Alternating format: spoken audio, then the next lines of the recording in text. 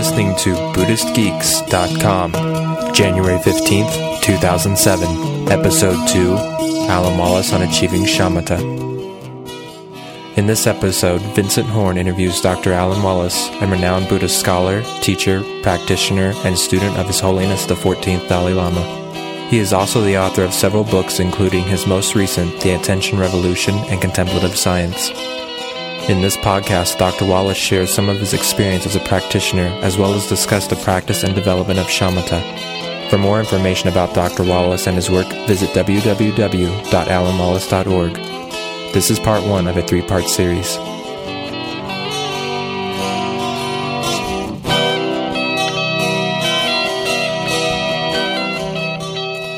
This podcast is sponsored by Amber Starr, producer of Zencast. Since May 2005, Zencast.org has delivered millions of Dharma talks around the world using podcast technology. Through podcasting, they are on track to deliver more Dharma in more places than ever before in the history of the planet. Good afternoon. Hi, Alan. It's Vince. Hello, Vince. You're right on time. So, what can I do for you? Well, I figure we could just jump right in if you want to the That's questions fine, sure. that I had. Yeah, so I was thinking, starting off, maybe asking a little bit about you and your path, specifically your path as a committed meditator. You were a yogi for a long time, and I understand you were a monk for a while and that you studied with the Dalai Lama, and just wanted to hear a little bit about that, because it seems like that'd be an interesting story. Sure. I'll give you the thumbnail sketch. And that is, I was raised in a very religious family, but from very early on wanted to pursue a career in science.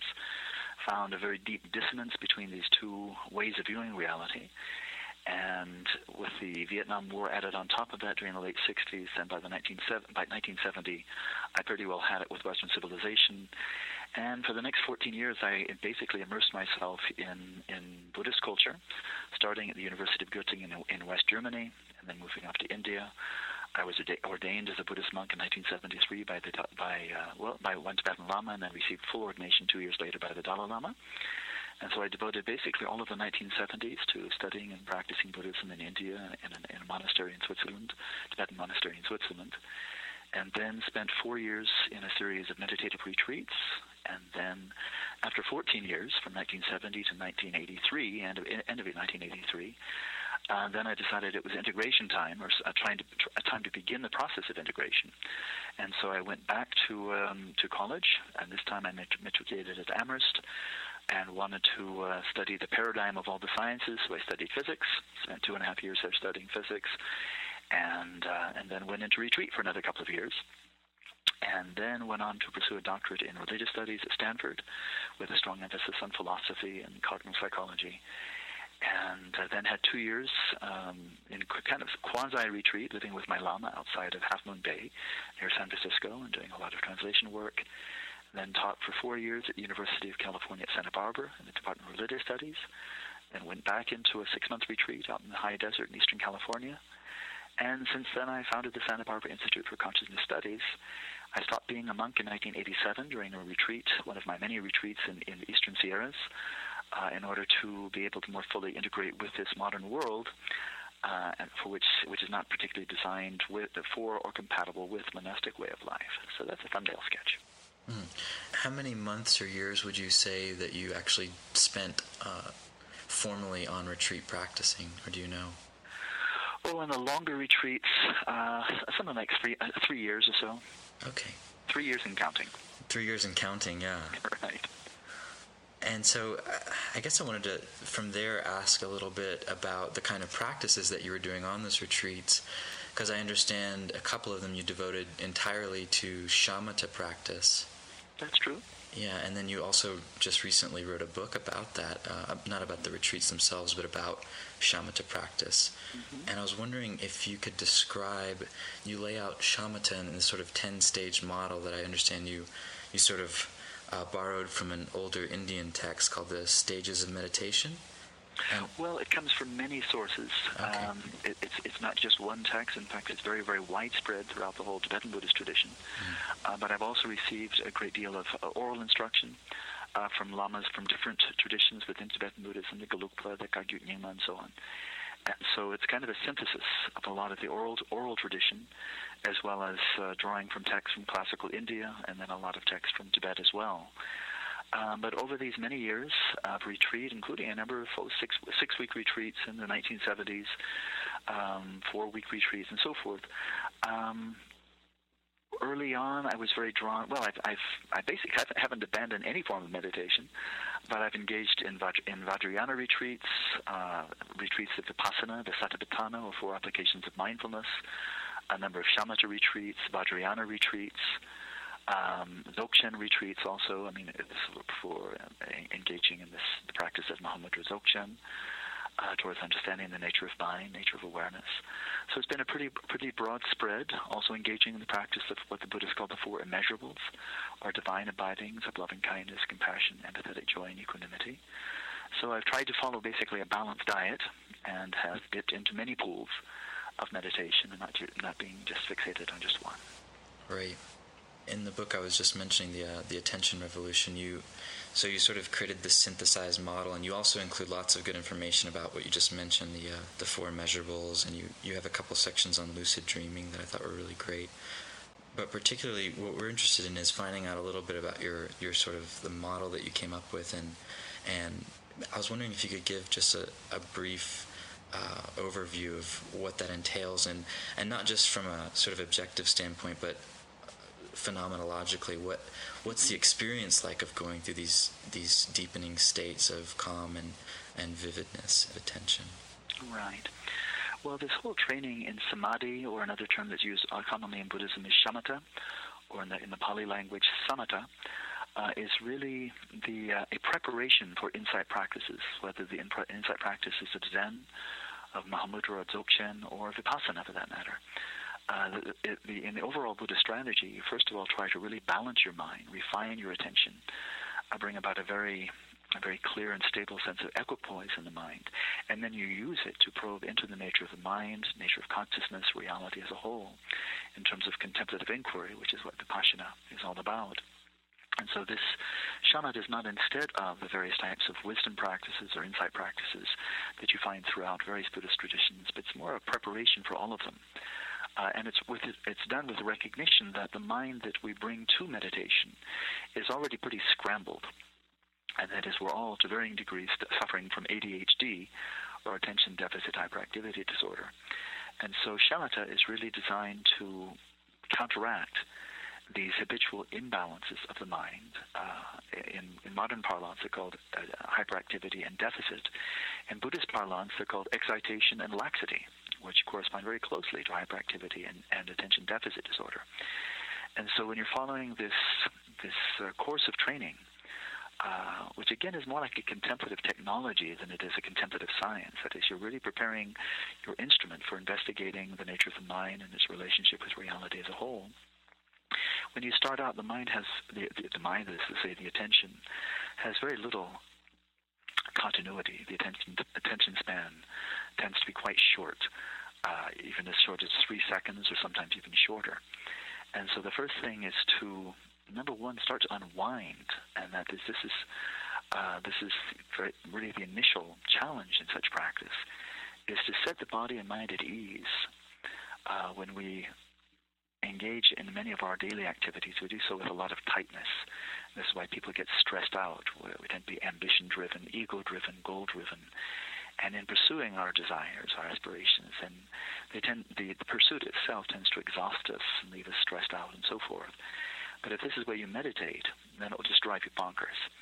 And so the very first thing is to set your body and mind at ease, and with that, some basis in that, then you begin to cultivate stability.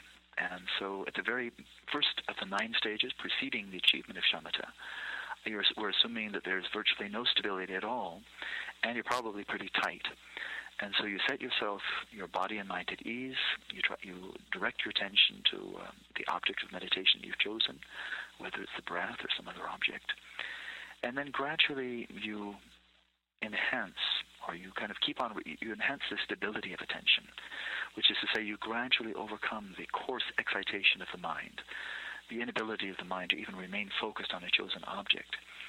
And so this is the major theme of the first 4 of the 9 stages preceding the achievement of shamatha, is to gradually calm this coarse excitation. It's rather like subduing a bucking bronco that keeps on throwing you off every couple of seconds or so.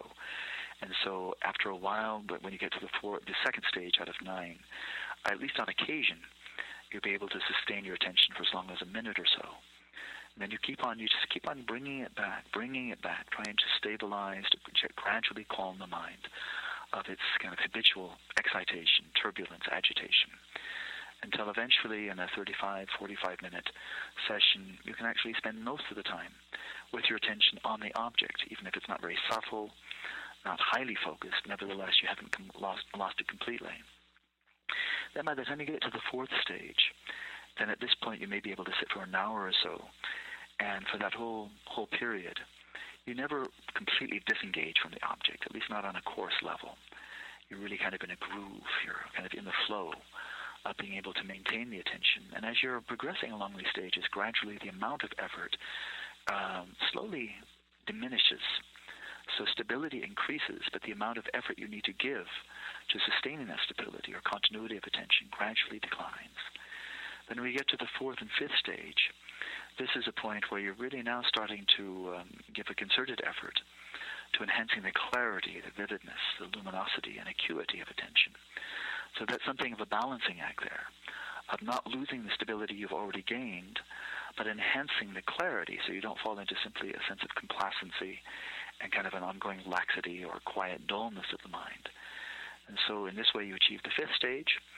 And then as you're proceeding along the 6th, 7th, 8th stage, then you're overcoming more and more subtle levels of laxity, more subtle levels of excitation or agitation. The mind is becoming more like a laser that is very sharply focused, not necessarily narrow, but it's very sharply focused in a very, again, a more and more ongoing, flowing continuum of awareness with fewer and fewer interruptions, very brief interruptions, very marginal interruptions of attention, until you get to the 9th stage.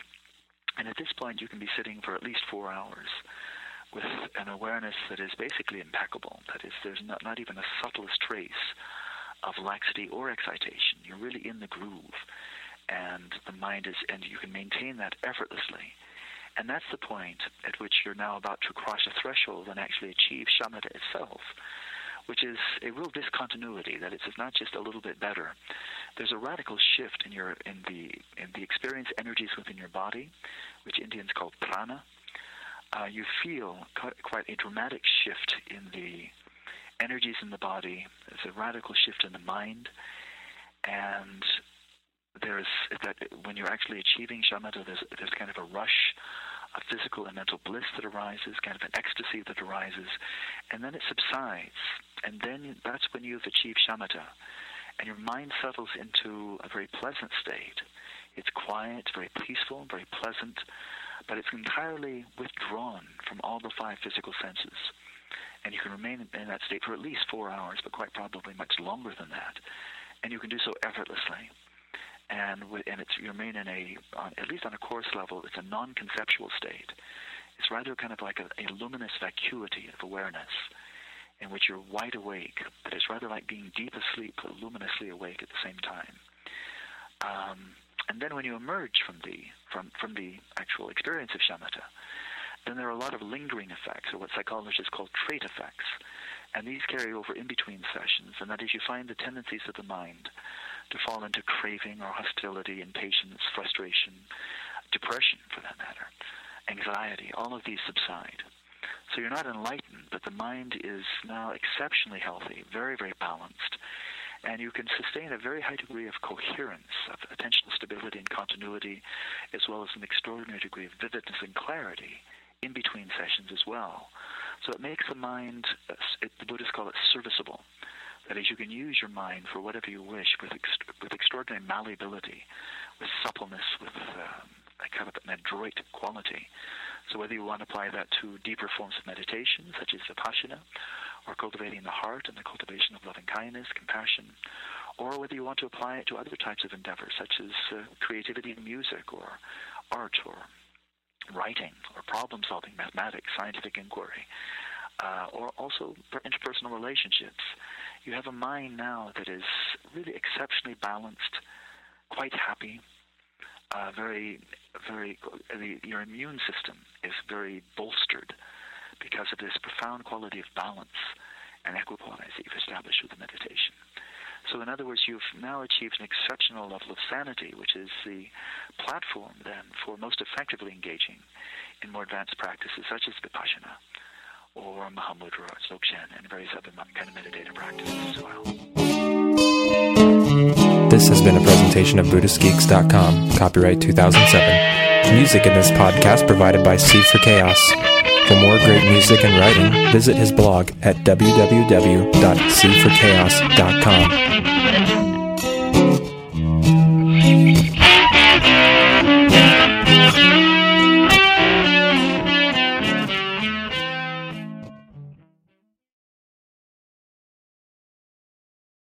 Join us for the 4th Annual Buddhist Geeks Conference, hosted in partnership with Mindful Cyborgs and Shambhala Sun from October 16th through the 19th in beautiful Boulder, Colorado.